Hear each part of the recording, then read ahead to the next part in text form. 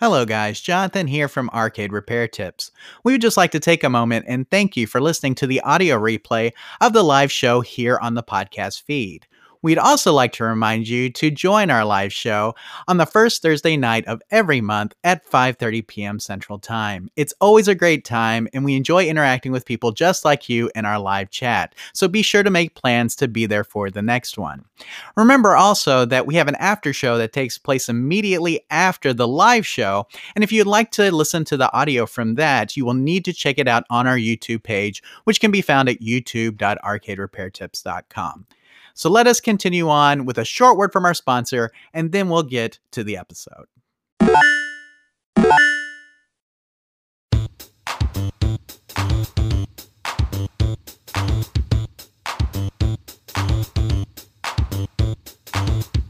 Broadcasting from their world headquarters in Texas, it's the Arcade Repair Tips Live Show, the show that discusses arcade repair, restoration, news, and more. Now, here are your hosts, Tim and Jonathan.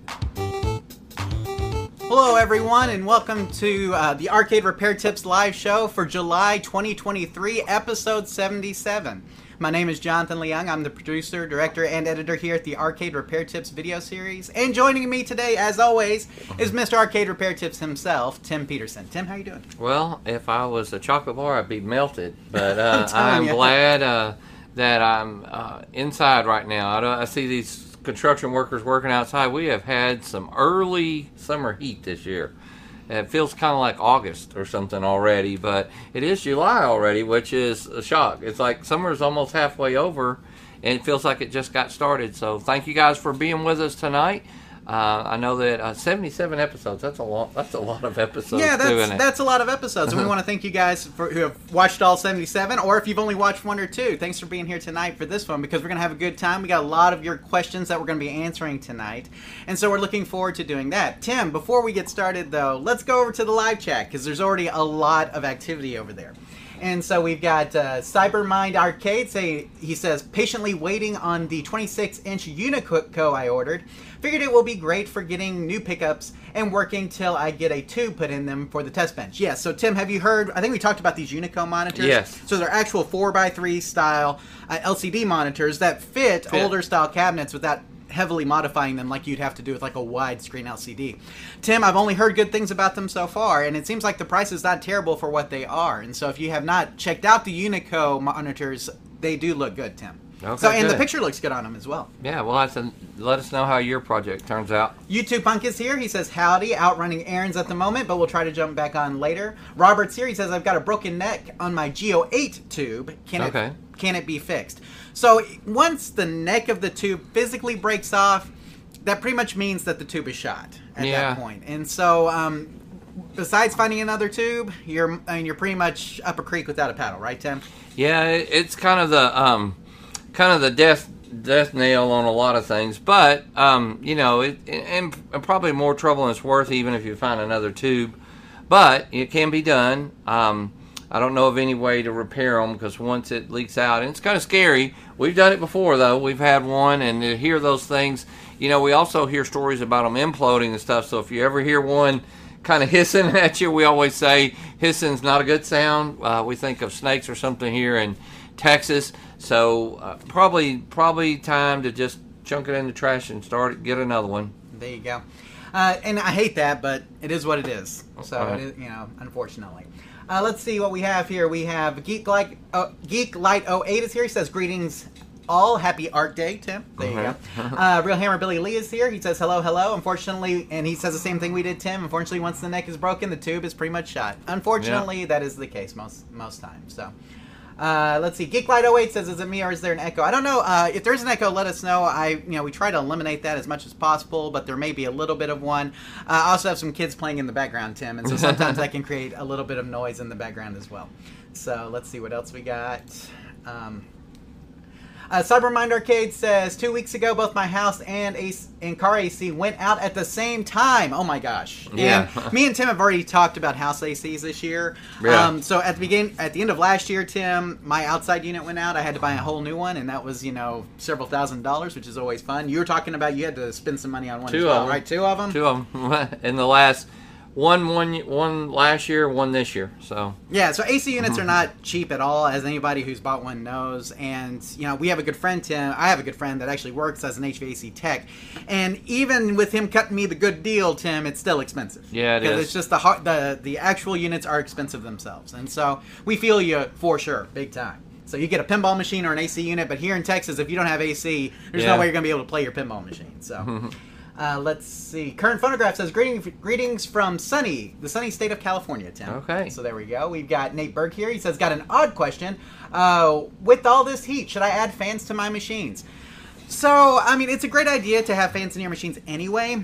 But, if you've got your machines in an air-conditioned place, I don't think it's that big of a deal. What do you think, Tim? Well, we always, if it was a game that we're going to keep, personal collection kind of deal, I always put fans in them. And when I worked for Chuck E. Cheese, I got tired of them breaking down, and that was in an air-conditioning place, but just a lot of games gets kind of crowded and stuff. So I'm a big fan of not only one in, but also one out, kind of to circulate that heat and get them going through your arcade. So by all means, it's not hard to hook up a fan. Just depends on what kind of fan you get, whether it's AC or DC, and you just hook them up to your power supply, and the game kicks on, fans kick on. That's easy to me. I personally really, it's not going to hurt. And remember, in pole positions, we always recommend it because of the heat and stuff in there. So, and some of those cabinets are so thick, the wood, they're heavy, and so you can imagine, that's why we don't like to put a TV LCD in a game because of the heat, because it's not open frame. So if any heat that you can eliminate will really help your games, in my opinion. I see what you did there. I'm a big fan of fans. I am a fan of fans. Big fan of fans? I'm a big fan of fans. Just making sure. Fan of big fans. There you go. Fan of small fans, too. Fan of any fans. There you go. Let's see what else we got here. Nate Berg, should they be pointed to the PCB and the monitor chassis or just the PCB? So, if you only have one fan, I think we're a fan... Again, I think we usually think of that blowing out. Yes. Okay, because we want to get the heat out of the cabinet. Now, if you've got the ideal position would be two fans, right? You have one blowing in from the bottom and out the top. Exactly. Okay, because we know the hot air rises, and so as that, you're bringing in the cool air from the bottom, you're ejecting the hot air out the top. And so if you have one fan, you really just want to use that for exhaust probably only, but if you're going to do a two fan, you really want to get that circular motion like Tim was talking about, where we're circulating that cold air in and that hot air out, right? Yeah. So two fans is what we like to do. We like to put one at the bottom of the cabinet and then one at the top of the cabinet on the back, and then, like I said, once you get that circular airflow going through there, it keeps your game really nice and cool. But you can, if you only want to put one in, just make sure it's best to go for exhaust if possible. Let's see what else is here. Robbie J's here. Good evening from South Florida, Tim. Okay. So there we go. Big D Retro. Hello, guys. The soundboard on my Robotron was redone like new, but for some reason, no sound. When I hit the button, I will hear sounds run through, though. Could it be my CPU or soundboard? So it almost sounds like there's a connection issue here, right, Tim? Like it could be. More like there's some reason why your soundboard is not communicating well with your CPU board. And so, and it's been a while since I've looked at a Robotron. I think it's ribbon cable based. And so you may want to check, just make sure all the connections between those two boards are good. That's going to be something for me. Tim, you have anything that you want to chime in? No, you were kind of reading my mind all automatically, because he says that he hears something, but then it's not, but then there's no sound, right? Right. He says he can hit the test button and the sounds will run through. So right. he can run. It's like he can manually activate the sounds using the test on the soundboard. But it's not working in the game. Right. And that's exactly what Jonathan said. I would check your connections. It could be a bad soundboard, but the fact that it works at all tells me that it's just not getting the sound from the board like it's supposed to. Right. It's only doing it through the test. And so I would suspect those cables. Now, we do have a post on our website that was actually a seminar that was done by Ken Graham, where we have a lot of Williams troubleshooting, like a Williams troubleshooting guide, really. And so what you may want to do is try that guide that we have. I think it's like 4 pages or something like that. But if you go back and look for Ken Graham's seminar at the Houston Arcade Group Expo, I forget what year that is, Tim, but there is a troubleshooting guide with that for Williams games that we would highly recommend as well, because that can guide you through some of the stuff. And I believe it has some schematics in there too, so for Williams games. And so you may want to check that out. That may help you with your problem. Let's see. Nate Berg. Let's see. He's talking about his game. So remember, he was talking about fans. He's like, his games run from 7 a.m. to 11 p.m. every single day. But he's having games in the same location, resetting randomly, but they work perfectly They worked perfectly. He says Terminator 2, Rush, which it was probably San Francisco Rush, and a photo booth think the heat's getting to all these games. So Terminator 2 and Rush are games that usually have pretty high load power supplies. Mm-hmm. Okay, those are games that usually have the ATX style power supply in them. They run a little bit hotter than maybe your standard game. Whenever a game goes out, check the power supply immediately. And so or if they reset, see what that 5 and 12 volts is at that point as soon as the reset happens, because sometimes if you have that power supply just tweaked a little bit low, then you may have issues where it'll reset like that. And so a lot of times we will run games at like 5.05 on the 5 volts line, right, Tim? Just so we can give it a little bit more juice. And those games in particular, Terminator 2, San Francisco Rush, are very high drain games on power supplies. And so that I would definitely turn those up a little bit past that normal 5 volts line. Tim, anything else that you have? No, I agree, but he's right, though. The heat will definitely affect it over time. It's just the more heat that builds up in there, the hotter it's going to get. You will get issues like that also.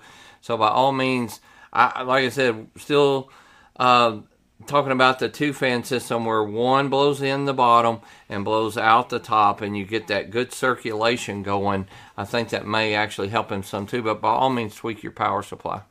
Sounds good. Well, Tim, we are caught up with the live chat. Okay. Is there anything you want to talk about that you've done this month before we get into some of the questions here? It's funny. We're talking about heat. I took a trip to South Dakota. Nice. Was in Sioux Falls. That was quite a trip. I expected it to be a lot cooler there, and it was not. It was 96 degrees when I got off of the plane, and the people there said, well, you're from Texas, you're used to the heat. And I'm like, I'm used to sitting inside in the air conditioning while it's hot outside. So it was definitely a little change, but beautiful, beautiful, beautiful place. I really liked it.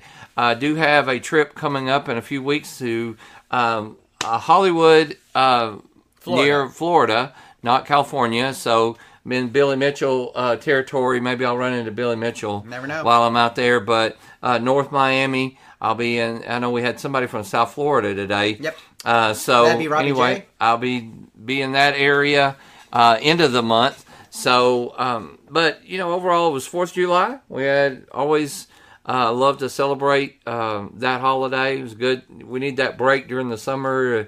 Kind of seems like big push now before Christmas and things like Halloween, things like that. So, how about you, John?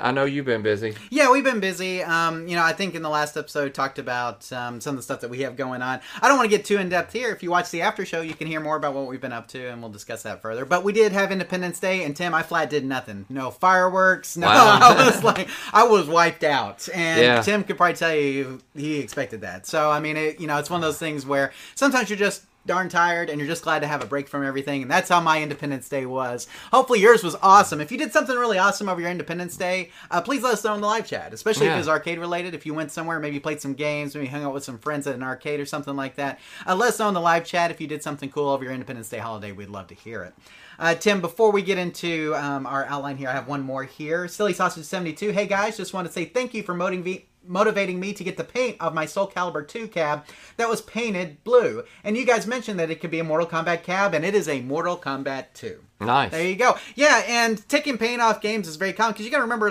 operators, we're guilty of this. Mm-hmm. Okay, we definitely did this. We will just paint a cabinet whatever color, just because we don't want the artwork to show for the next game we're putting in there, the next kit we're putting in there, right? Yep.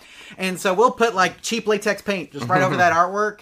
It takes a little elbow grease to get off, but once you get it off, man, it'll look just like it did originally. And finding a Mortal Kombat 2 cabinet is awesome, because people still love that cabinet. It's a very iconic cabinet, and so we're so glad that you went to all the effort and trouble to do that. Tim, later on in this episode, we're going to talk about one of our friends who did that and found quite the discovery when he did, right? Exactly. So you just never know what's underneath that black paint. Sometimes you need to check it out. Mm-hmm. So let's see. So we're glad to hear that. Cybermind Arcade says, I flew my FPV racing drone on the 4th. Oh, that's pretty cool. How fun. So, and what's become really popular, Tim, are those drone shows now instead of fireworks. Right. We didn't have any of those around here, but I saw a video of some of them at different places. Neat. They're pretty cool. I really think that's a neat thing. So, but anyway, guys, with that all said, let us move on to the outline that we have for this episode. And the first question we have here, Tim, is from Big D Retro, who's actually here with us tonight. Okay, and he was talking about his Robotron in the soundboard, but this is a different problem with his Robotron, Tim. Okay. So, Big D Retro writes, "Hello, I watch your live channel every month. I have learned a lot. I am currently trying to adjust the image on my Cortec monitor. It is for my Robotron cabinet. I am trying to get the picture to stay still, but it's not going smoothly. The adjustments are tricky." And Tim, that's where the episode title comes from for this month. Adjustments are tricky. Okay. I am curious if anything else could cause the picture to keep bending and moving in one direction, etc.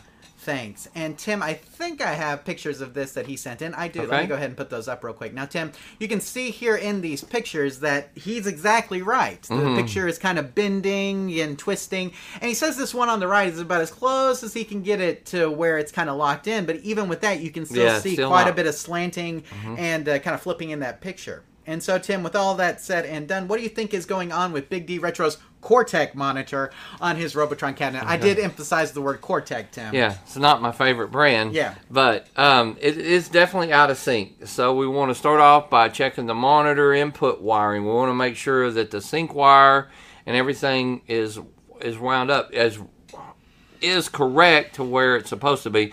Now, we had asked the question, did you get it like this, or did it develop like this over time? Because if you bought it from somebody, it could definitely be a wiring issue. If you didn't, you probably didn't go in there and rewire anything. It just started to wear, and that's where we'll talk about maybe doing trying your adjustments, which I'm sure he's done, and then also maybe doing a cap kit to try to cure this problem. But it kind of depends. If you didn't get it that way, it could be just wired wrong. And so I would check your pinouts and everything and make sure that the sync wires are hooked up. Now, we always recommend that you touch up the solder, those kind of things behind those pin wires, even if you didn't do anything to it. And over time, the wires do get brittle. So if you've plugged stuff in, those kind of things, you always want to check your connections and stuff. But more than likely, it's just the monitor starting to is really old and starting to wear out and needs to be rebuilt. Right, exactly.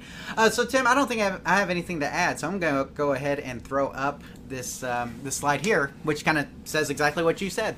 It looks like your Cortec monitor is out of sync. So let's start by checking the monitor input wiring, specifically the sync wire. Make sure that this wire is making a good and correct connection between the board and the monitor. Now, we say correct here, Tim, because we know that sometimes if you got a cabinet for somebody, they may have miswired the sync wires on the monitor. Easily. Very common, okay? And so make sure that you are actually using the correct, that is actually attached to the correct pin on the chassis, the one where the sync should go. Depending on the monitor, you may need to split your sync, or you may need to combine syncs, right? Like depending on what kind of game you have and the monitor that you have. And so just, you may want to do some research. If we know exactly what model Cortec you have, we can give you that information as well. Get back to us with a model, we can give you a little bit more. Now, check that the horizontal and vertical hold, sync, and sub adjustments are dialed in properly and that the pots are working. Now, Tim, pots are working is a big thing. If you're adjusting a potentiometer and it's not doing anything, you may need to replace that potentiometer, okay? Because they do go bad. Not all the time, but it happens. So make sure that that's the case. But if the input wires are wired correctly and the adjustments are all checked out, then you could have a problem with the sync circuit on your monitor chassis or issues with the game board. That could be an issue. But more than likely, what we do is take the chassis out, reflow the solder on all suspect joints, and then you need to start looking at the sync circuit. And you can find the sync circuit by tracing the sync pin from the input back through the chassis, and you can find it that way. Or again, if you can get us the model of Cortec that you actually have, we can identify that for you. You may need to rebuild that section depending on whether or not it's a chassis issue or a game board issue. Tim, is there anything else that we need to cover before we move on here? No, Bob Roberts' site has some really good information on how to rebuild those circuits if you're not familiar with it. Absolutely. Now, he doesn't cover a lot of Cortec, but we can help you out with some of the Cortec stuff if needed. So, again, get us back with a model or take a picture of your chassis, and we can probably identify it for you. Cortecs are not our favorite monitors, but it doesn't mean that we don't work on them sometimes. And so if you will hit us back with either a picture of your chassis or a model number of your chassis, we can give you a little bit more information on that sync circuit. But, Tim, Michael always stresses this so much, and it's something we should stress to everybody out there too. Touching up the solder can save so many headaches. Yes. Just taking the chassis out and immediately touching up anything that looks suspect, or maybe even stuff that doesn't look suspect. Right. Maybe the just pots, everything. The wires, all of that. Right. Because all it takes is one crack, cold, or broken solder joint to cause a multitude of issues. That's all it takes. Tim, I had a Geo 7 in a Gyrus one time, and literally it had one broken solder joint on the high voltage line. And once I touched that up with solder, no problem. I mean, and that's all it took. It wasn't coming on. Monitor wasn't coming out on at all. The only way I found that was by tracing back through the high voltage section of the monitor. And so you have to always watch out for those. They can cause havoc. So always encourage you to take the chassis out, touch up all the cold, crack, and broken solder joints, anything that you see that's even a little bit suspect, and then go from there. And of course, if you're going to have the chassis out anyway, good time to do a cap kit. You know, I mean, if we're going to pull the chassis, more than likely, if it hasn't had a cap kit on it in a while, we're going to do it, right, Tim? Sure. So, Big D Retro is here. He says, I will check some stuff now and keep you posted during the show. Okay. So there we go. Yeah, let us know. I love the live repairs. Exactly. Let us know what you come up with and give us any additional information you may have, and we can try to help you troubleshoot it as we continue on through the show here. Okay, Tim, we have a couple of questions here in the live chat. We have Robbie J. My Atari football stopped working. All the lights are on and the tube is illuminated, but it does not play blind. Switch the PCB, but no change. Power to the PCB, he says, question mark? Yes. Yeah, time to check your supply. voltage here. Yeah, so definitely the first thing we would do would be check the voltage, make sure that the voltage is good. That's a very important thing to do. Nate Berg, House of the Dead 2, low volume, even at max. What could I do for a fix? So your amplifier may be going out. House of the Dead 2 cabinets typically have a audio amplifier somewhere in there. And so if you don't have an audio amplifier, you may want to put one in between the speakers and the board itself. But if it does, you may need to rebuild that. And Tim, audio amplifiers are very simple. There's not a whole lot to it. Maybe a couple of caps, maybe like a transistor or two, not a whole lot. And so you could basically rebuild that whole thing just by looking at the parts. And so just look at your audio amplifier board and see what kind of shape it's in. You may need to replace it. If you don't have one already, you can put one in circuit and then crank it up, and it'll give you a little bit more volume as well. So there you go. Let's see. I think we're caught up. He can get those audio amplifiers from Holland Computers has them, or you can get them from I mean, it doesn't have eBay. to be game specific. Nope. It's just an audio amplifier that goes in between basically the speaker and the pot and will help you to amplify it. Exactly. Just like it says. Nothing, I was about to say, Increase nothing. the volume. Exactly. Nothing, you may be, a lot of times what happens, though, is that people will take that out thinking I don't need it, and you don't need it. Technically, it works without it, but you won't get the sound, right? Like, it'll keep you from getting big, full sound, right? And so that's why it's there.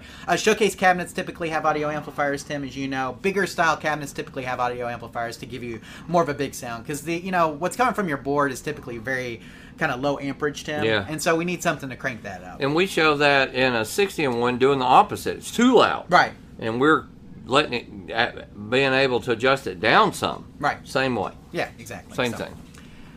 Okay, Tim, let us move on to our next question from Lynn. And here we go. I have a world-class bowling deluxe that comes up with a black screen and no sound. The following shows on the screen. System status bad. System code 0001.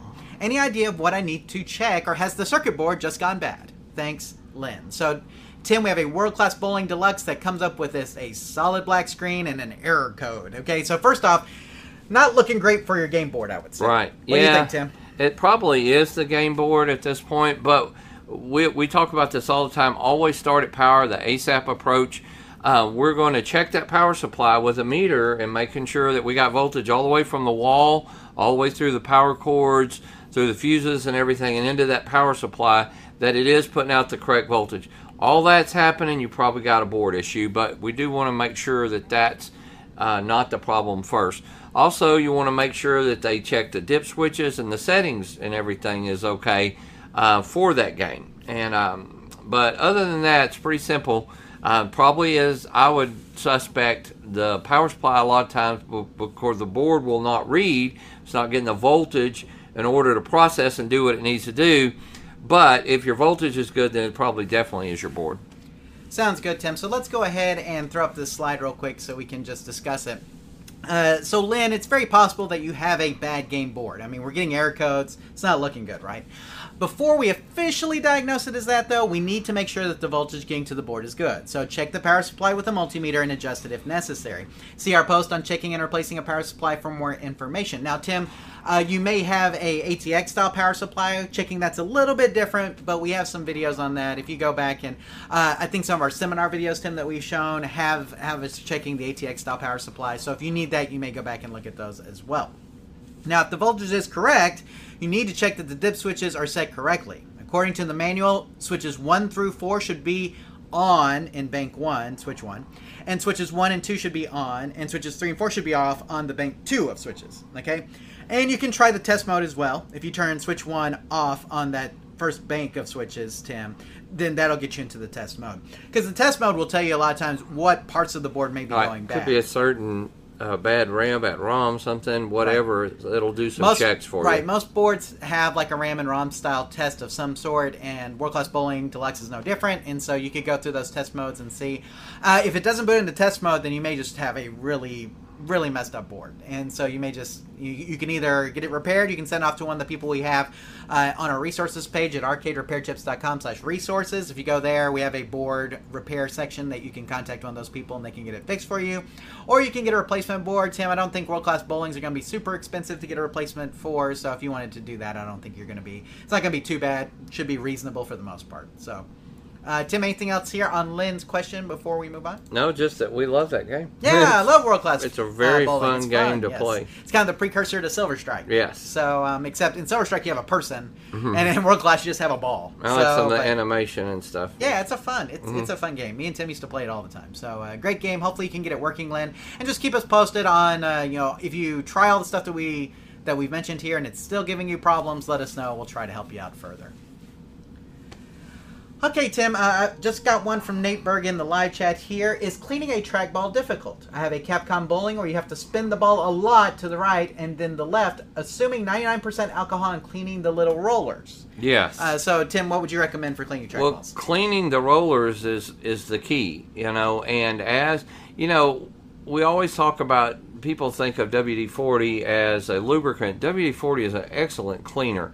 So I would spray those rollers really good and try to make sure. Sometimes it's a good time, if they're not going to spin freely, I take them out in my hand and play with them and spin them and stuff. If those aren't spinning freely, you can get a repair kit and just rebuild those. But a lot of times, you're right, they'll just be really gunked up, and cleaning those, I like to use WD-40 to clean those with, because it does have kind of an oily feel. And then I like to lubricate the trackball with some 3-in-1 oil. That won't hurt any of those parts. Good clean out the sensors and everything.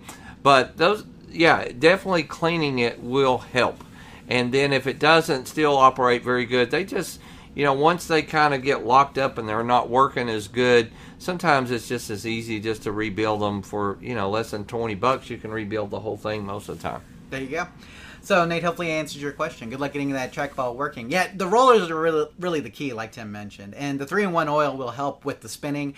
Because if it starts getting, if it's not lubricated well in there, that ball is going to kind of stick every so often. And it's going to give you a weird feel. Especially if you're playing a game like Capcom Bowling. So, okay, Tim, I think we're caught up again. So let us move to John's question.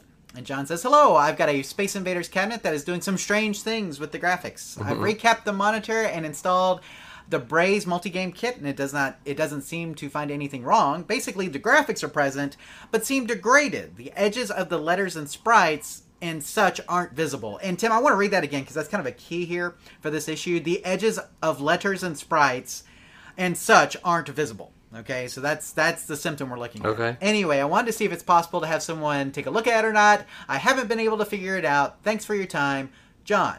So, Tim, we have John here with the Space Invaders, and it sounds like, he's got the Braze multi-game kit on it, which is pretty cool. We've had some of these multi-game kits for, like, Pac-Man and stuff like that. We haven't done that Braze one for Space Invaders, but I have heard it's a really neat kit.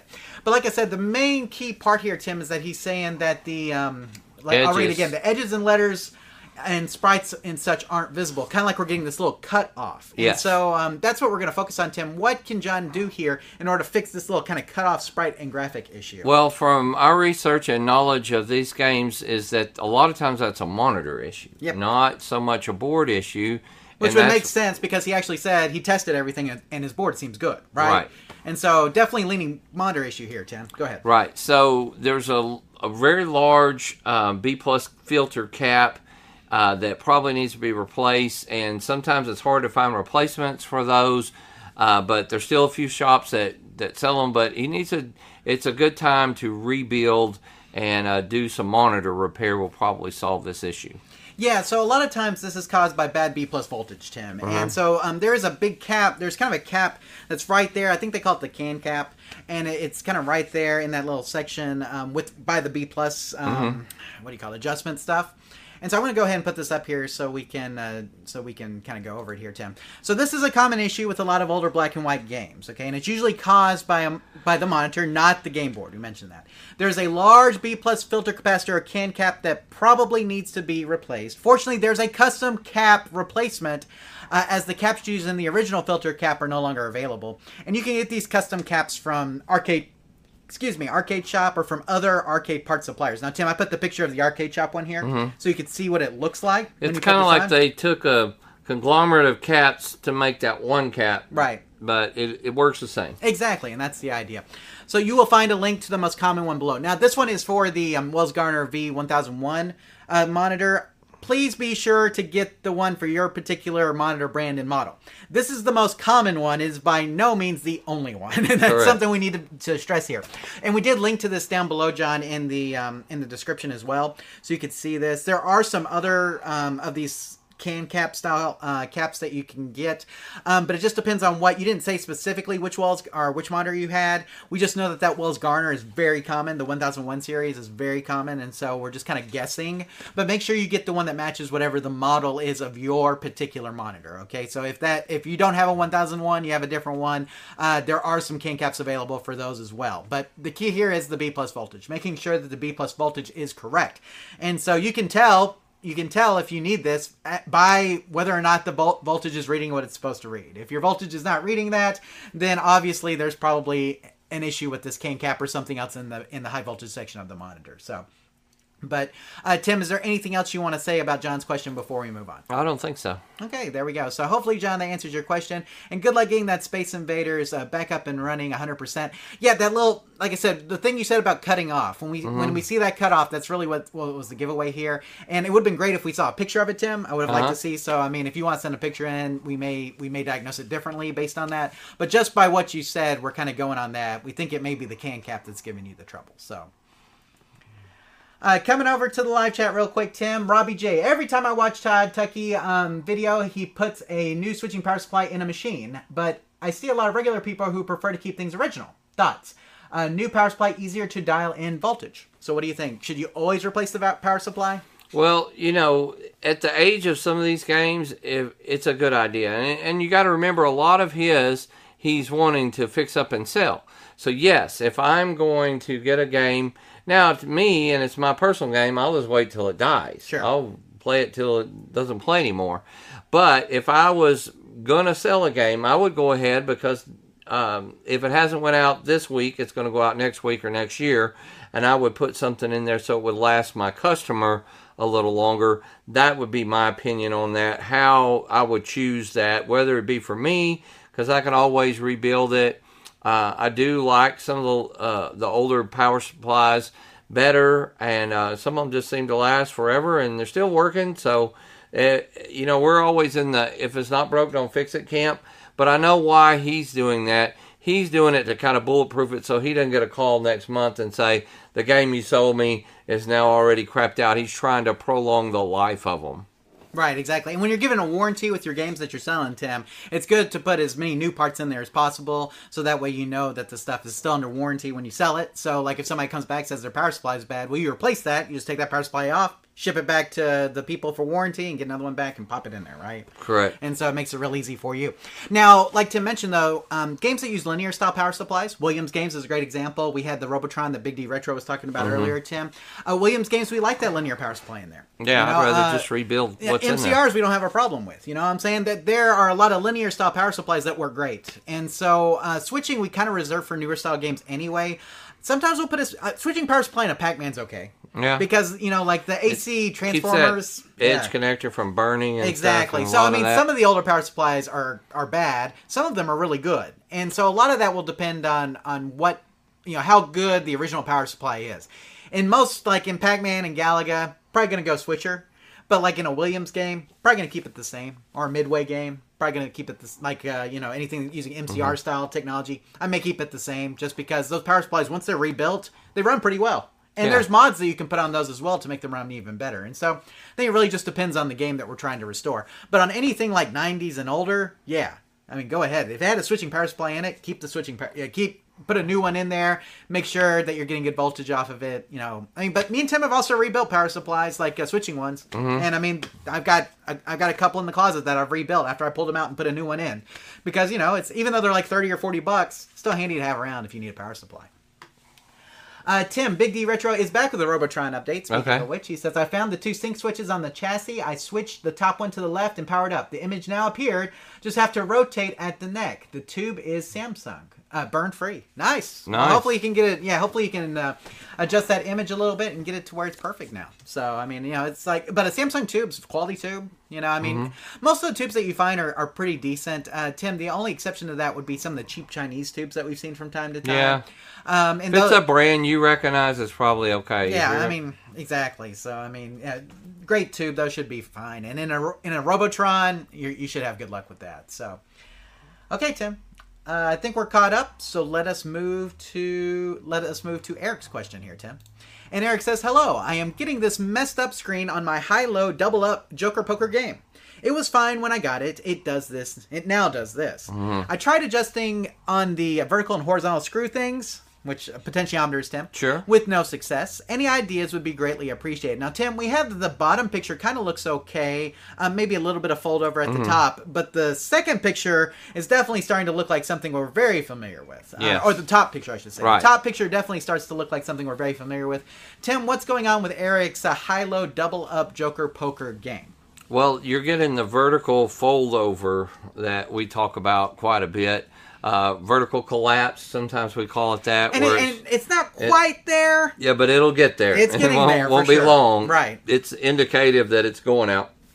So this is a great time. Of course, like we always mention, after you check all your solder joints and stuff, this is a great time to go ahead and do a cap kit on it. Yeah. This is the picturesque model poster child for a cap kit. Needs it right away, and that should help you to keep that from getting worse and we'll get better. Yeah, when we're starting to have vertical fold over, especially at the top of the screen, a lot of times there are caps in that vertical section that are starting to fail. And so when that happens, all of a sudden, it's like, okay, well, let's go ahead and do the whole cap kit. Because if those caps are starting to fail, that means that every other cap on that board is probably about to fail. And so let's go ahead and do the cap kit first, right, Tim? Yes. Now, you could do the cap kit and still end up in the same spot. You may be getting into full-on vertical collapse. And then at this point, you'll need to check the whole vertical section of your monitor. That includes the vertical IC and all the stuff that's kind of around that chip. And so we may be getting there. That's why we're hoping it's early. Right. To stop what you're doing, do the cap kit right now before you go damage the IC and other issues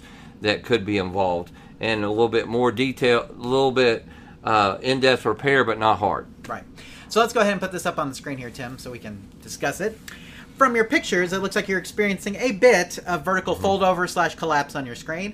Try removing the chassis, touching up cold, cracked, or broken solder joints, and see if it helps. And if it's been a while since the motor's had a cap kit installed, we would definitely recommend doing that, as bad caps often contribute to fold-over problems. And so, again, we don't always recommend cap kits, Tim. We try not to, but this is definitely something that's more along the cap kit side. When we have faded or weird colors, or we have some weird power issues, or we have some fold over or something like that, we're starting to look at caps and those kind of problems. Now, if the monitor continues to have fold over after the cap kit and after touching up the solder joints, now we're looking at an actual vertical collapse issue, and we need to look at the vertical IC chip, which we talk about in our post on repairing monitor collapse issues. And you want to look around all that section around the vertical IC, because more than likely there's something there. Touch up the solder on the vertical IC, and you may have to replace that or other parts in that section. And so that's what you have to remember. Now, if you need help identifying any of that, Eric, if you'll get back to us with the model and make of your chassis, we can give you a more in-depth approach to take. So right now we're kind of giving you this general idea because we don't know exactly what kind of monitor you have. But if you need additional information, get back to us with your brand and your make of whatever monitor chassis you have in there, and we can definitely help you out more. Tim, is there anything else you have for Eric before we move on? Yeah, I just hope it's not a Cortex. There you go. There we go. Just kidding. So Eric, hopefully answers your question, and good luck getting that fold over that you're starting to experience out of your high-low Joker Poker. Is that what it was? Yeah. It was Double Up. Oh, I forgot Double Up. Joker Poker game.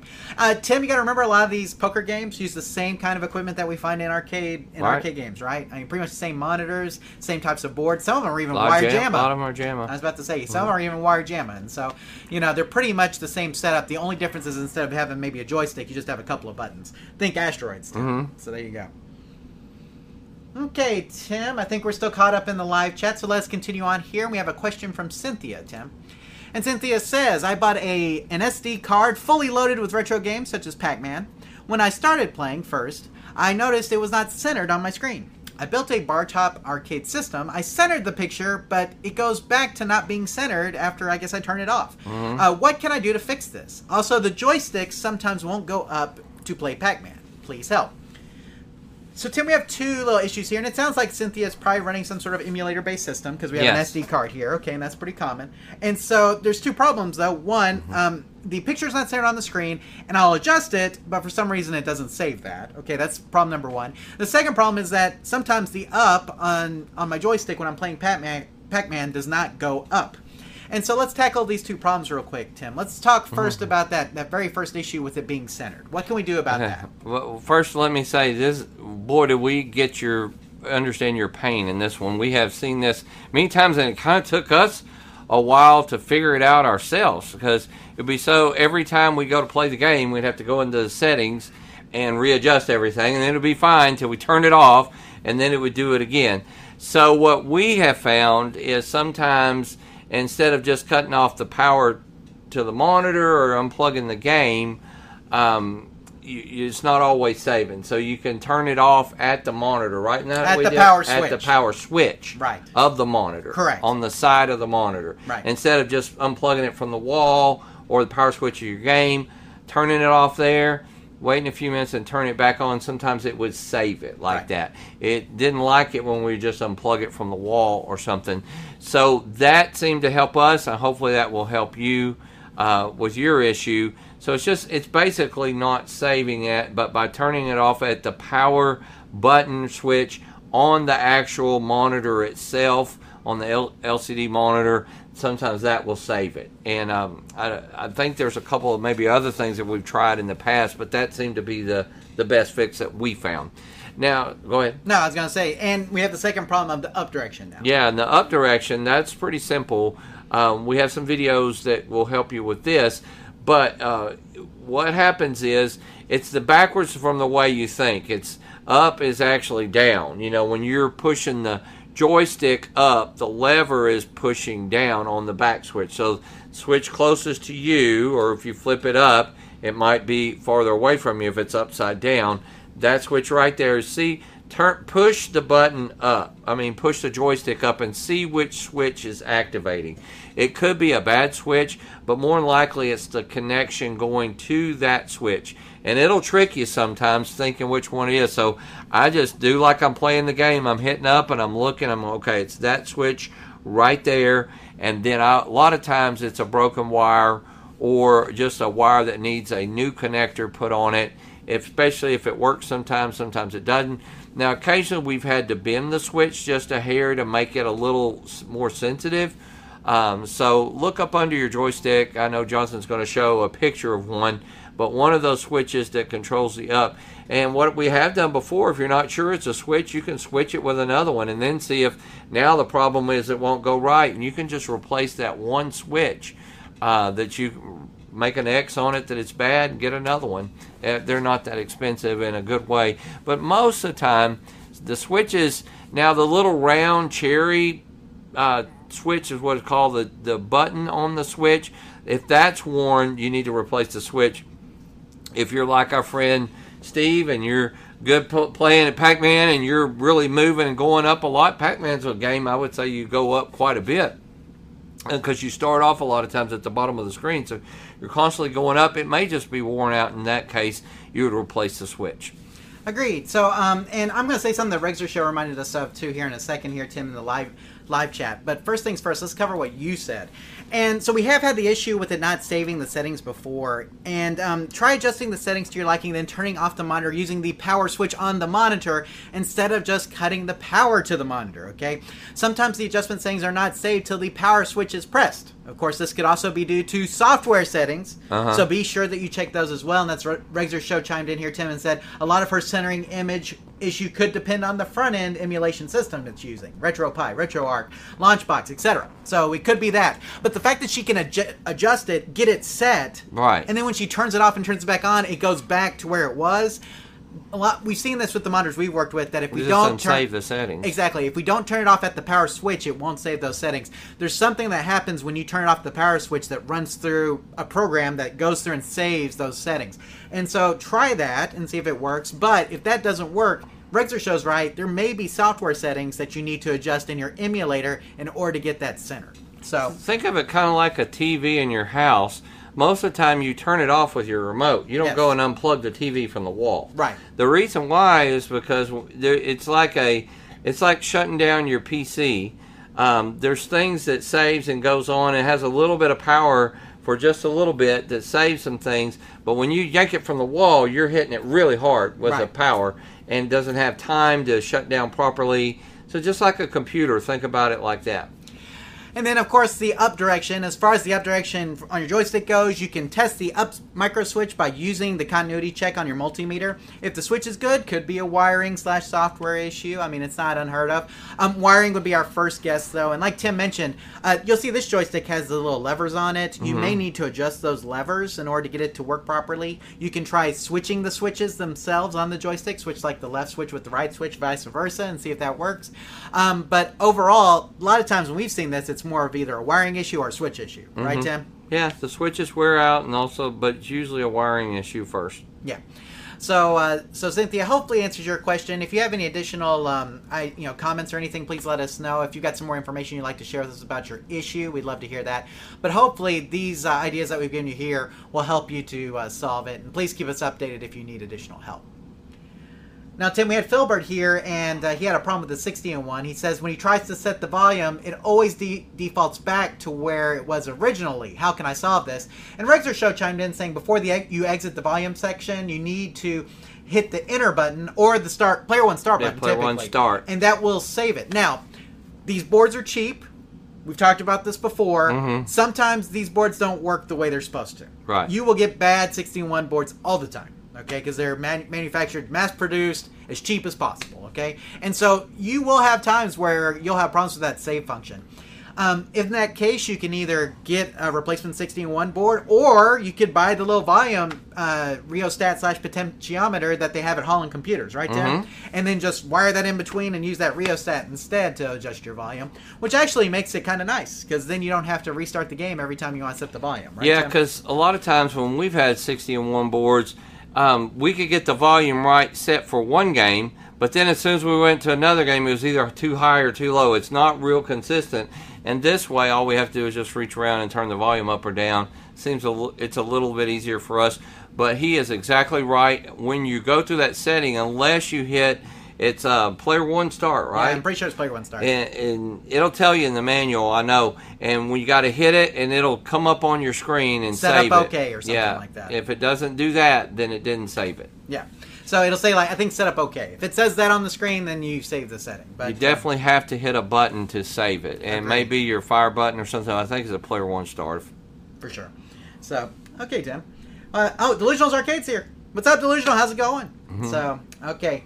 I think we're caught up on the live chat, though. Okay. So let us now, Tim. We're to our quick question and answer section. All Look right. at this. So we're going through here pretty quick. So in this portion of the show, we rapid fire 3 or so questions at Tim for him to answer. And Tim, I believe Bob is actually in the live chat with us tonight. He had a question about humidity. We're going to get to that in a second. I just want to say that if you're here, Bob.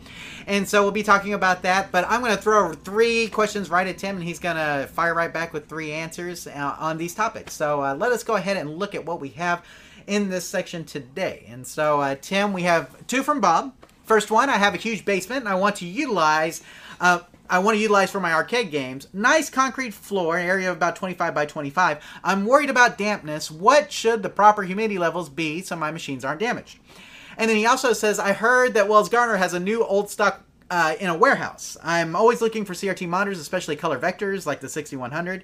Have you ever heard of this? Okay, so that's pretty easy. And then Gian says, do you have any videos that are directly for bingo machines from Bally? Okay, so, of course, Tim, those are more like pinball machines, right? Right. And so these are pretty basic questions. We got 2 from Bob, one about humidity, one about an old stock warehouse from Wells Gardner, and then Gian, who's asking about some bingo machines from Bally. And so, Tim, with those in mind, let's go ahead and take them one at a time. So, let's talk about humidity real quick, Tim. I'm in a basement, 25 by 25. What kind of humidity levels do I really want to have in there in order to run games? Well, there's one thing we know about here in Texas and Louisiana and anywhere in the South is humidity. Absolutely. We deal with it on a constant basis. We're currently, right now, we're running about 70 to 80% humidity, which makes it really hot. But I know what he's talking about on concrete floor. As long as you don't see sweating or condensation forming, probably not something you got to really worry about. You want to be at about 60% or less. We had a day about a week ago. It was like 95, but it was like 50% humidity, and it was like a world of difference versus 98 and 80%. Everybody could tell. Everybody was talking about how cool it was that day, and you thought it was 80 degrees, but it really was only a few degrees difference. So as long as you can get it to about there, I'm sure that there are dehumidifiers and things that you could buy. Just keep an eye on it. As long as you don't see condensation building up, though, you should be fine. So what about a new old stock warehouse from Wells Gardner, Tim? I haven't heard of that. I would probably say that's probably more wives' tale or fiction than fact, because if it was, I think we'd probably hear a little more buzz about that. An old wives' tale instead of new old stock? Is that what you're saying? And so, kind of a rumor mill there. I don't know if that's true.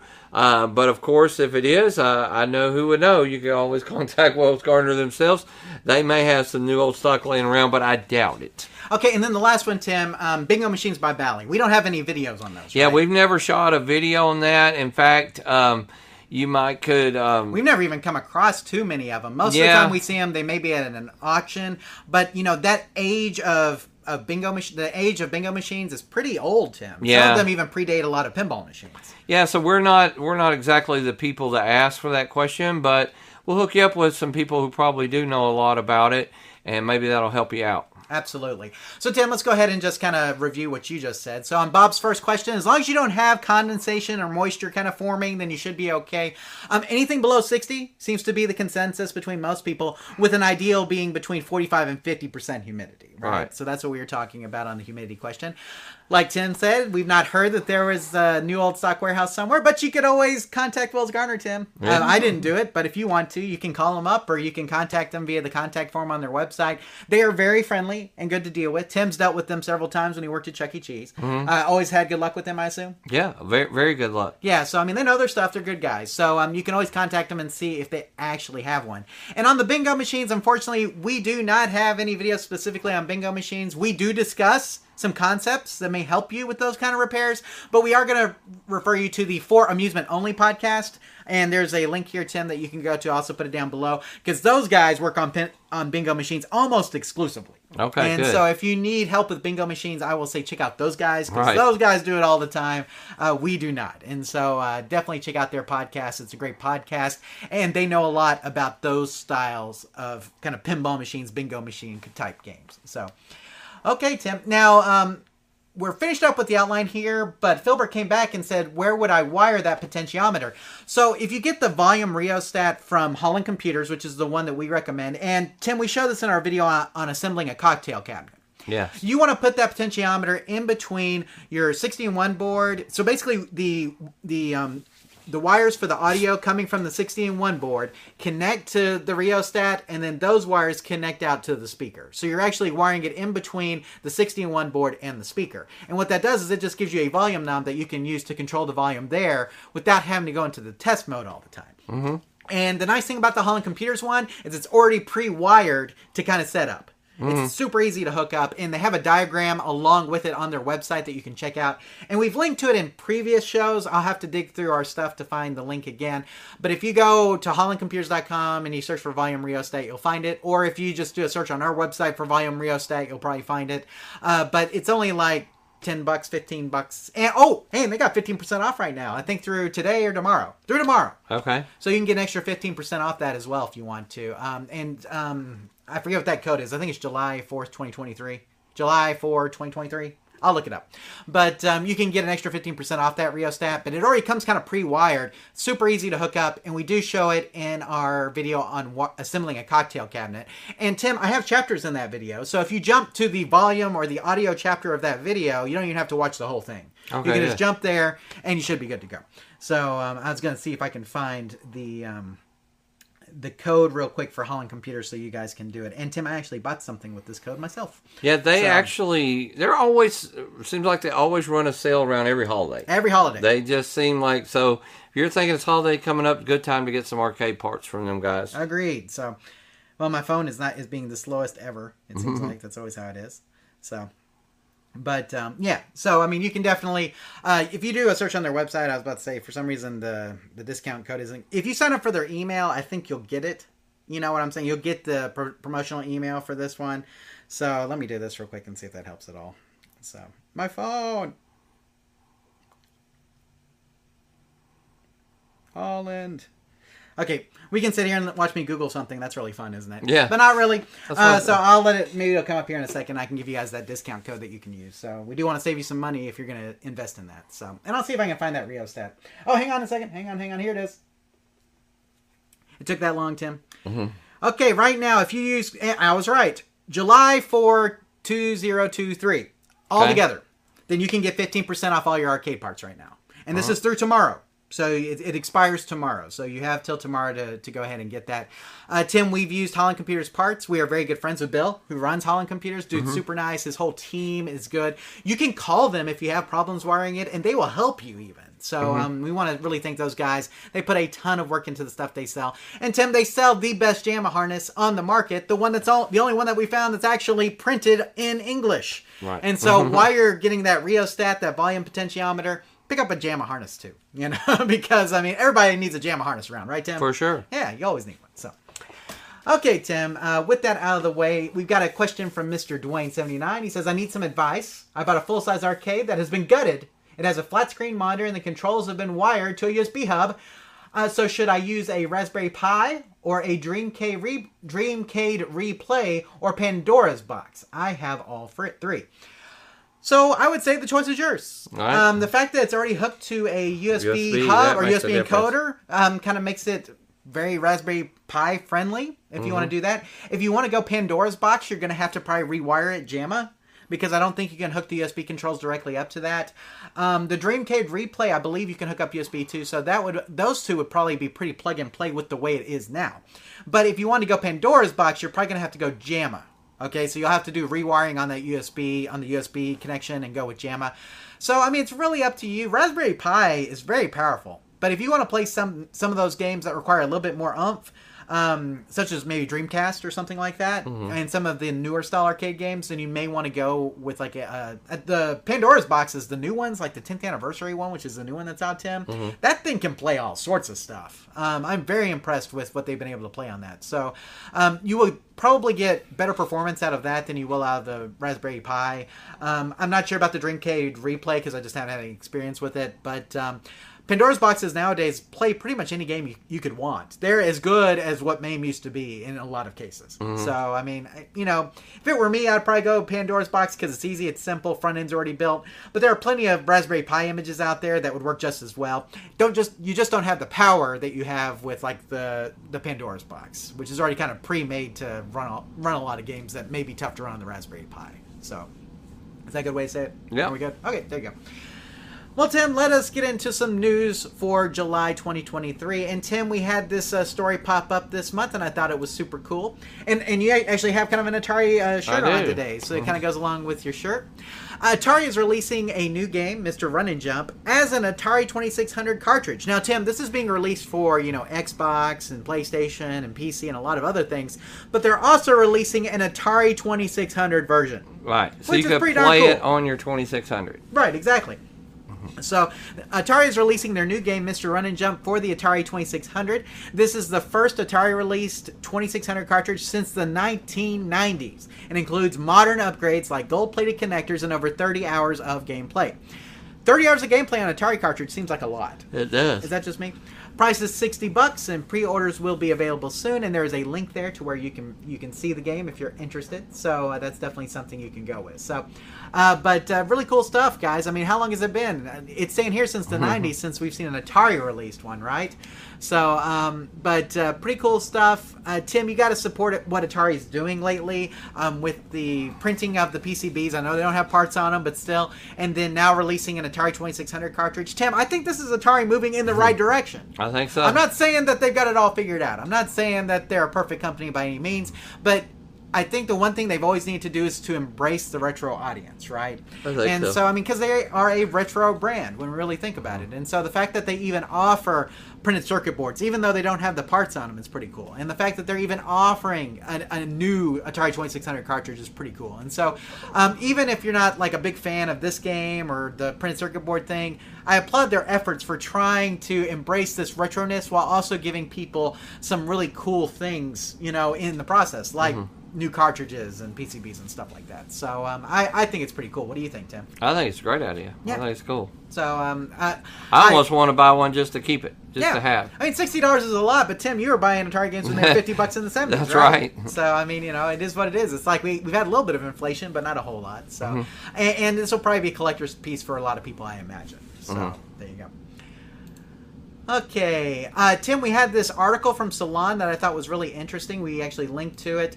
Pinball is of the body, why modern tech can't recreate the world under glass. That's the title of the article.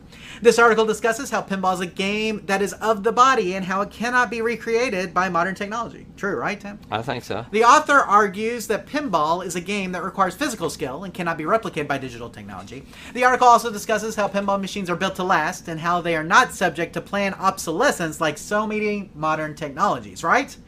When they built arcade games, I mean, they didn't build them to last. Pinball machines, I feel like, are built to last. Arcade machines, I feel like, aren't. But if you compare the way they were built compared to the stuff that's built now, the stuff that's built now is basically built for obsolescence, right? Like, they literally want the stuff to die on the vine, it seems like. They don't want you to be able to repair it. Arcade games, even though they only wanted them to run maybe a month, 2 months, 3 months, maybe a year max, they're still built with repairability in mind, which is always something interesting. It's like, there's a reason why Atari released the book, right? The book is like your manual for fixing Atari games if you've never touched one, right? And so they were meant to be repaired, but so many items nowadays, Tim, are not meant to be repaired at all. They're meant to be thrown away. And that makes me sad because it not only does it make me sad because I like fixing things, I think fixing things is a good skill. It gives you a better understanding of how things work. But I also think it's sad because we're throwing away all this stuff and just sitting up in landfills and just messing up the environment. And it's like we need to stop doing that. If we can at least take the parts from things that we may not be able to fix and reuse the parts, if nothing else, then we're better. Our whole world is better off than just throwing it in the trash, right? I agree. And so, it's just planned obsolescence is a bad idea. Period. And so now, with that said, a lot of companies are getting away from that, right? And we're starting to move into, I love right to repair, Tim. And we posted some stuff about right to repair because we do think that should be a thing, that people should be able to repair their own stuff and that they shouldn't require like direct manufacturer intervention to fix things, right? Because that's how arcade games are, right? Like, people could fix arcade games. You didn't necessarily need Midway's help or Williams's help to fix an arcade game. In fact, they would give you all the tools to do it because they want you to do it, right? And so, because they know if that game's up, it's making money and you're a happy customer, and if that game's down, it's not making money, you're not a very happy customer, right? Correct. So, I mean, it is what it is. And so, with all that said, the fact that pinball machines and arcade games are built with repairability in mind is a really important thing to us, and we hope that more things will go that way. But this article kind of talks about pinball in particular and how we can't recreate pinball in a digital platform. People try, and it's okay, right? Yeah. But it's really more of a physical game, and that's what the article is really getting at, Tim, is like going back and comparing this physical game of pinball to all of this planned obsolescence and all of this digital stuff that we have now. There's a reason why pinball sticks out like a sore thumb, you know, when you walk into a room, and it's because it's different than all the rest of the stuff that's out there. Video games can be replicated pretty well on, you know, phones, but pinball can't, right? Because of its physicality, it can't. And so if you haven't read the whole article, it's very interesting. Talks about repairability and people who repair pinball machines and some other things as well. So, highly recommend. Okay, Tim, speaking of paint, we talked about paint and there being Mortal Kombat 2 under there earlier. Tim, one of our good friends, actually found something a little different under his paint. Why don't you take this one? Okay. And we're just reading the article here. It says, Man's Mystery Purchase Unveils Stunning Surprise. And there's a link there too. Patrick Scott Patterson found an old arcade cabinet at an auction in Denton. The exterior displayed a game called Mr. Do, but Mr.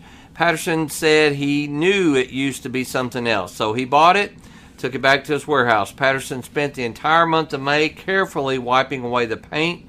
By the time he finally removed the top layer of paint, he had uncovered the original artwork for Sega Samurai, one of the rarest arcade cabinets in the world. Okay, now full disclosure, we're very good friends with Scott. We've been friends with, and Tim introduced me to Scott, but Tim and Scott go how far back, Tim? Probably that'd be late 90s. Yeah, so I mean, you guys go back like 30 years almost. Yeah, almost. So I mean, you know, but I can't tell you how many arcade auctions we went to with Scott where I would just sit around and talk with him. He's such an interesting guy, good guy to just, you know, shoot the breeze with and talk to. Mm-hmm. And I tell you what, he had this thing nailed, I think, from the get-go, Tim. He saw the cabinet, he knew what it was, or at least had an idea of what it was, picked it up for a pretty good price, and ended up, you know, basically fulfilling his suspicion here and finding a wonderful Sega Samurai. Now, here's the thing about Sega Samurai, Tim. It's not really a fun game to play, but it is rare as all get out. Right, exactly. In fact, I've never seen one. Ever. Like, ever. And we've seen, golly, Tim, what have we seen? We've seen a lot of arcade games. We've been to a lot of auctions, a lot of shows. Very few that we haven't seen. Probably on our handful. But Sega Samurai is not one that we've ever seen or played. And so, I mean, just to show you how rare it is. And so, he's trying to sell it, Tim. He's asking top dollar for it, and he should, because, you know, it's really a collector's piece. And I hope it goes to somebody who will really appreciate it. But we want to applaud Scott for doing this, man, because it's a lot of work. And, Tim, he did not use any chemical strip stuff. He literally just kind of went to town with just, you know, basically elbow grease and some soap and some stuff. He didn't want to damage the artwork underneath. So he's trying not to use some of the chemical, like citrus strip stuff that we usually use because he was scared it might damage the underneath. But as you saw in that photo, Tim, it is beautiful. Yes. Like, when he's got all done, it just looks remarkable. And so, again, just what a pickup. Great job, Scott. And like I said, Scott's been doing this for so long, Tim, at this point, that he knows what to do. He knows how to fix games, and you know. But we always like to see things that we haven't seen, or rare things. You know, it's always good to see that. You know, and it's very rare that we see rare games now, because a lot of times we think that most of them have been destroyed, right? And it's like games are only getting rare, and the fact that he could save this one and restore it a little bit, pretty cool stuff. So. Big D Retros come back with our update, Tim, real quick. He says, after making adjustments on the image on Robotron shortly after the image went all color, like initial startup, would get number error on CPU board. The error did not happen on several power-ups. Check that power supply, for sure. And make sure you're getting good voltage there, because if it's coming up with that error, now you could have some bad chips and stuff. You may want to run through the self-test on that as well. But you know, check the voltage on that. Make sure you're getting good voltage up to that board. So, let's see what else we have here. Okay, I think we're good as far as the live chat is concerned. And we have our last story here, Tim. And this was kind of heartbreaking in a way, because, I mean, I saw this company's products, and Tim, we haven't talked about them a lot here. I think we've covered a couple of stories on them. But II Arcade, which is basically another home arcade manufacturer, declares bankruptcy. Okay, and so we have the link here, so where you can see it on Twitter. II Arcade Inc. has sent a letter to its supporters stating that the company plans to declare bankruptcy. The company was known for their home arcade units that featured an online store where you could buy licensed games. The online store ceased operation on June 21st. Owners can no longer purchase games on their web store, nor download already purchased games onto their system. hopefully the mod community will be able to keep these cabinets alive. And Tim, when we first talked about iArcade, I didn't know if the company really had a great business model. You know what I'm saying? Right. Because it's like, I understand the ability to buy games and everything, but buy digital games on this arcade platform and everything. I mean, there's some appeal to that, but it just didn't seem like it was in it for the long haul per se. They were selling their hardware really cheap at times, so cheap that I actually even thought about maybe buying one at certain points. But the pay for platform, I mean, now the people who've invested in this platform are basically up a creek, which really sucks. I think the mod community has already started to do some modding to it that'll enable some emulation and stuff, which is really good. But it just you have to be really careful when buying into an ecosystem nowadays, because you just never know how long that ecosystem's going to be around, right? And then once they drop support for it, then it's like, man, it just really it stinks, because you're basically, you spent all this money on games, and now you can't download those games again. You only can play what's basically available to you at this point, and so just kind of sad. I mean, I never want to see businesses go out of business. I mean, I don't even care if it's a business that I don't like. It's like, businesses going out of business stinks, because every business is somebody's dream, right? Like, every one of these businesses, there's somebody behind them that put up a lot of money, a lot of capital, or maybe some investors behind them who put up some money and capital, and then, for it to go up like that is always a sad thing to me. Very sad. I mean, just I hate that that they're going out of business, that they're having to declare bankruptcy. And for all you guys who have units out there, we're really hoping the mod community is going to step up and kind of give you the opportunity to maybe run some emulators or some other things on those cabinets. So, but again, kind of a sad thing for those of you guys who invested in that platform, put some money into it and everything. But like I said, the mod community hopefully will step up and we'll get to see some good stuff. So, okay, Robbie J, what's the best way to take a layer of paint off a cab? Now, Scott just basically did it with some soap, water, and a lot of elbow grease. Right. So that's one way to do it.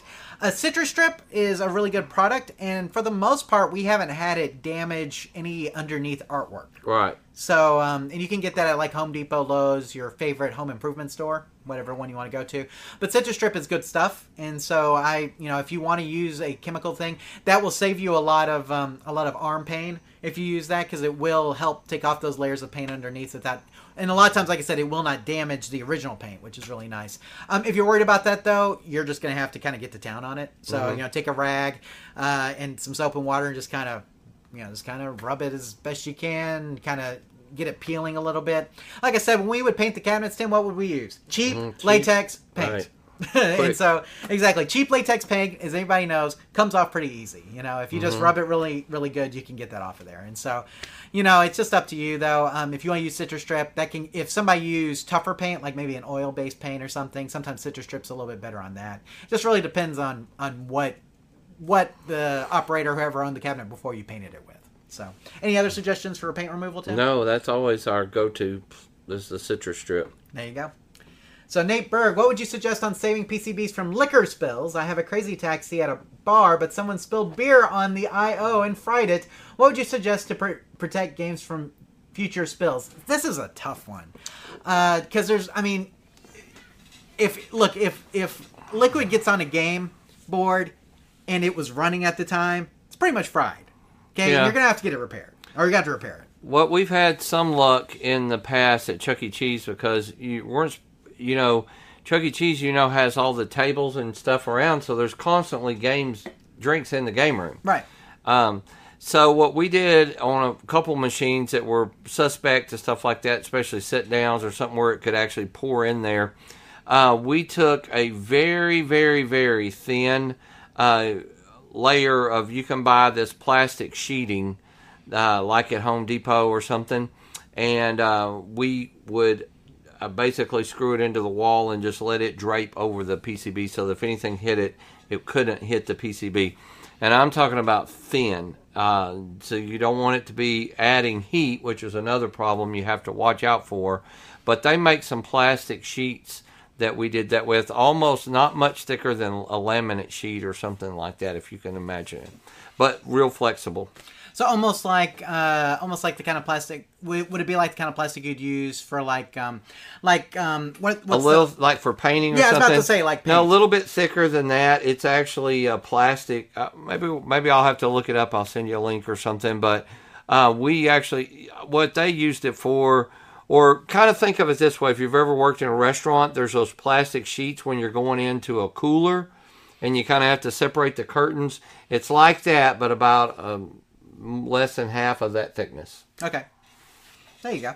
That's pretty cool. Yeah, and you cover the that way. Anything that hit it. Where we would have the problem a lot of times, I did that inside the bill changers. That's where they were always getting drinks spilled up in there, and they would run down because people would set their drink down, and they would be putting their money in, and the drink would spill. Have ruin more than one like that, and I put that stuff over it, and it didn't happen anymore. Yeah, Tim worked at Chuck E. Cheese when they had bill changers. Yeah, right. So exactly, I remember the bill changers. Yeah. So yeah, but I think that's a great idea, Tim. I didn't even think about that. So there you go. Good input as always. So let's see. Weez34 about a mispack with MCR power break. Will that work? Game was not running. It will work. We talked about mispacks earlier though. If you want to go power supply on a mispack, probably just go a switcher. On any kind of Pac-Man, typically putting a switcher in there is fine, and it saves, like Tim mentioned, it saves the edge connector a lot. Because if you use like the original power transformer that's in there, that AC voltage a lot of times will wear pretty hard on those pins. Now the MCR board that's in there is basically like a linear style switching power supply, right? Yeah. So I mean, it's sending DC voltage more than likely to the game, and so in a way, it already is a switching power supply. But you may want to take it out of there just because I mean, there's no reason for it to be in there, and it kind of doesn't go with the game, and just go with the traditional switcher because I mean, it'll accomplish the same thing. But if it's working, you said it wasn't working. If it was working, I'd probably leave the MCR in there. But if it's not, I'd probably replace it with a standard switching power supply. Agreed. Yeah, so there you go. Okay, and he says thinking about changing it out. Yeah, probably for the best. So I think so. Okay, well, Tim, I think we are all done here. So let's just wrap it up real quick. We do have a programming note, Tim. And It's been a while. It's been a while since we've had to delay a live show. Yes. But the August live show will be delayed. Boo. Yes. Sorry. It's my fault. I am not going to be available for the next date. So, the August live show, episode 78, will take place on the second Thursday, August 10th, at 5:30 p.m. Central, due to scheduling conflicts. So, the first Thursday night of almost every month, Tim. Right.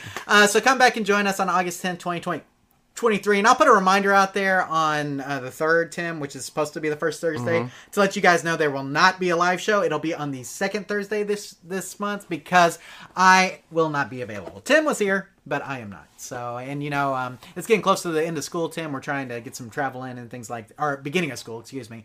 And so we're trying to get some travel in and stuff while the summer's still here. Like you mentioned, summer's like halfway over. Yes. So let's get I gotta get my travel in, So, Angelina's here, and she says Tim is the sexiest man alive.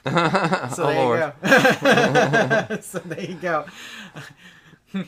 We have some spam going on. There you go. Well, you never know. Hey, you never know. So there you go, guys. August live show 78, second Thursday regular time though. Second Thursday regular time. And then, of course, we always want to remind you guys that we are always looking for your arcade-related videos. If you want some free advertising for your YouTube channel, we're looking for people to submit short videos, 10 minutes less, about arcade-related topics. Please send us a link to your video, questions@arcaderepairtips.com, and our staff will review it. If we like it, we'll use it during one of our live show episodes. Make sure you put a plug-in for your channel so people will know where to find you. We look forward to seeing your submissions. And, Tim, we always open this up because we know there's a lot of people out there who have arcade-related channels that may be just on the verge of being monetized, and so we want to help you guys out. If we can push a little bit of our audience over to y'all, we would love to do that. Okay. Now, Tim, I'm going to go ahead and come back here because I see a lot of activity here in the live chat. I just want to make sure we're not missing anything. Riggs Show says having a pinball show on Sunday night. That's pretty cool. So you guys check that out. Riggs Show, that's a channel you guys should be watching. He's got some great stuff over there, so make sure you're watching that. We had Delusional here earlier, Tim. Delusional's channel is very good.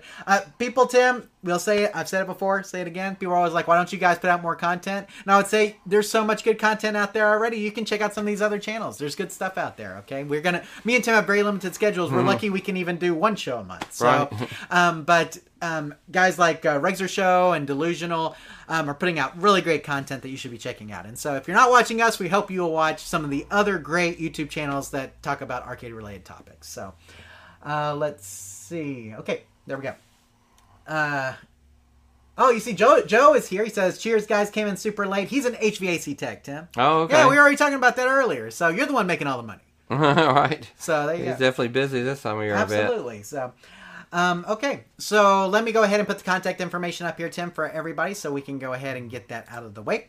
We do want to remind you that if you want to get in contact with us, the best way is through our email address at questions@arcaderepairtips.com, questions@arcaderepairtips.com. Send us an email there, and if you put live show in the subject, you'll get it mentioned on the show. That's typically how it works. Or we do hold back questions for the live show if we want to cover them. So again, send your email to questions@arcaderepairtips.com, and we will get back to you one way or another. And Tim, if you don't hear back from us and you send an email there, send it again, because we do have a pretty aggressive spam filter. We have to, because there's a lot of email that comes through there. So it may have gotten caught up in spam. If you don't get a reply from us and you're still looking for a reply, send us another email and let us know, so that way we can cover it on the next show. Razor Show says, no prize drawings, guys. I don't have anything here. If I had something to give away, I would give it away. Tim, do you have anything to give away? I don't have anything. Hold on. Okay. We got something. Oh, you have something. Well, because... we'll keep that. We'll keep that for later. You need to keep that. I have it. Oh, okay. I have one like it. Oh, okay. But shirts are hard because of size. You know what I'm saying? Like, you never know which size. Tim has a shirt, a brand new one that he wants to give away, but the thing is that I never know sizes are always weird. So we will not have a prize drawing this month. I'm sorry, everybody's so sad. We will do it again next month, especially since we're having to delay a week, Tim. Yes. So we will have a prize drawing, and it'll be something good. Maybe it'll be something. Asking. Yeah, maybe I'm going on a trip. Maybe it'll be something from my trip. Tim's going on a trip. Maybe it'll be something from his trip. We'll figure out something. So 2 prizes on the next show is what the Razor Show says. We'll see. We'll see. Maybe we'll do that. Okay, guys, we have our YouTube channel at youtube.arcaderepairtips.com. Of course, all of these great people here in the live chat know where to find us on YouTube. But if you don't, and maybe you're listening to this on the Question and Answer podcast feed, the audio feed, you can go to youtube.arcaderepairtips.com to hear and see the video from this episode. And Tim, remember, we don't put the after show on the audio feed. And so if you're listening to this on the audio feed and you want to check out the after show, make sure you go to youtube.arcaderepairtips.com, look up episode 77, and do that at that time. And then, Tim, we do have the podcast feed. So, again, if you just want to listen to the audio feed from our Question and Answer podcast, or you want to hear some of our interviews, some of our other podcasts, Question and Answer podcast, whenever Eric and Rusty ever decide to do that again, they are on our podcast feed, and you can find that at itunes.arcaderepairtips.com for iTunes. For iTunes users, we have our Spotify page at spotify.arcaderepairtips.com for our Spotify users. And, Tim, I got a message from Stitcher, which is owned by SiriusXM, that Stitcher Radio is shutting down. And we have directed you guys to Stitcher for years. And Stitcher is a very good platform, but SiriusXM bought it, and I think they're done with it. And so they are going to be shutting it down. You can still find us on Stitcher at stitcher.arcaderepairtips.com, but not for long, because I think it's going to shut down within the next month or two. Well. So find us on Spotify, find us on iTunes, or find us wherever fine podcasts are aggregated, Tim. That could be in your favorite podcatcher, whatever it is. If you use, I use Pocket Cast, Tim, that's my favorite, but maybe you use something else. If you search for Arcade Repair, you'll probably find us. So there you go. And then we have our social media feeds. We have our Facebook page at facebook.arcaderepairtips.com. We want to thank Mark for all of his wonderful contributions to our content. Mark, our community manager, he does a great job with that. And he does all that on Facebook at facebook.arcaderepairtips.com. We also have our Twitter feed at twitter.arcaderepairtips.com. Tim, we haven't joined any of the other Twitter alternatives yet. Blue Sky, or what's the new one with Instagram? Threads. We're not on Threads. Until another one gets enough users to be important, we're going to stick where we are. So we're on Facebook at facebook.arcaderepairtips.com, or our Twitter feed at twitter.arcaderepairtips.com. We highly encourage you to sign up for one or the other or both. And that's where we post all the great news stories that we cover here on the live show. We have lots of great discussion on those. And Tim, I do think I got the cross-posting working between the Facebook page and the Twitter feed again for a reasonable amount of money. It's not perfect, but it works. And it keeps me from having to post again on Twitter. So it is working. So if something gets posted on the Facebook page, you should see it on the Twitter feed as well. So there you go. So again, Facebook, Twitter, find us, subscribe, do your thing. And we should also remind you that if you feel so inclined to give us 5 stars, go to the iTunes page at itunes.arcaderepairtips.com and do that. Because that always helps us. It helps our reach a little bit, right, Tim? Yeah. Helps us get more eyeballs on the podcast. So there we go. Okay, Tim, well, I think this about wraps it up for this episode. I want to go back to the live chat real quick just to see if we have anything else. Let's see. Joe says, when the ladies are hot, call me to fix their HVAC. Okay. There you go.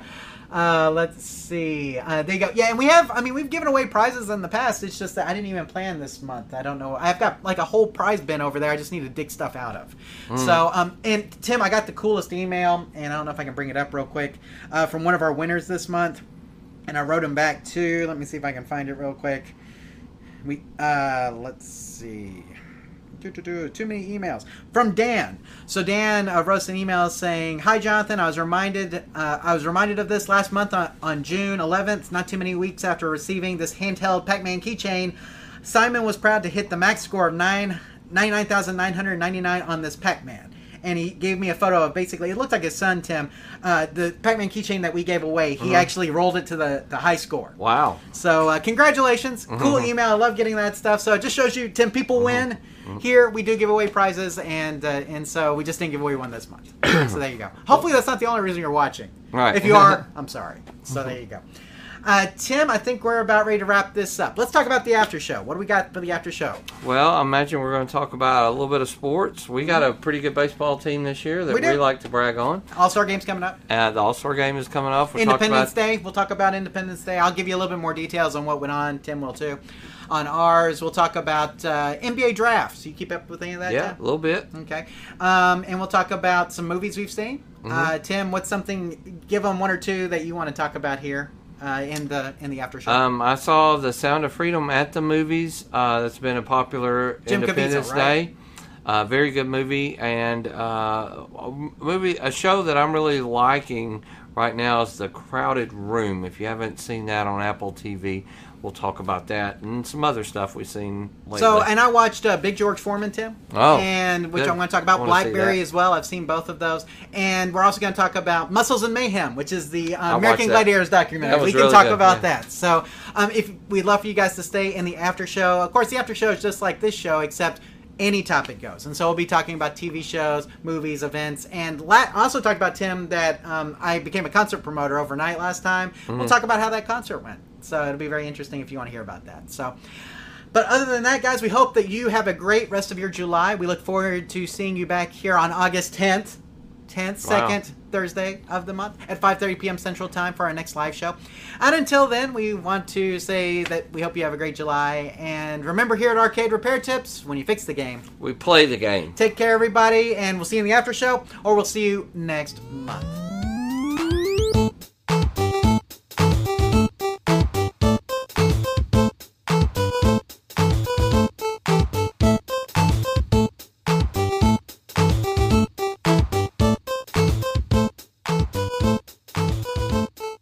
Thank you for watching this episode of the Arcade Repair Tips live show.